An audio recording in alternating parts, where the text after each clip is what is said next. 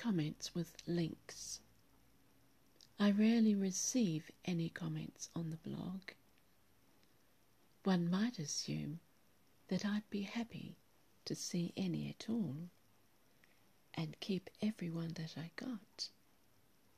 However, I am not needy, nor do I see any reason to allow some random opinion that has little to do with my posts. I received notification that Sarah had left a comment.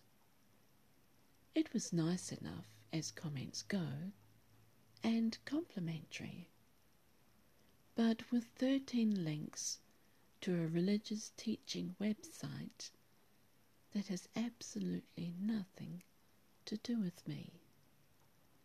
The links were 4 lines long. It was virtually a whole paragraph's worth of writing. The comment consisted of 9 words.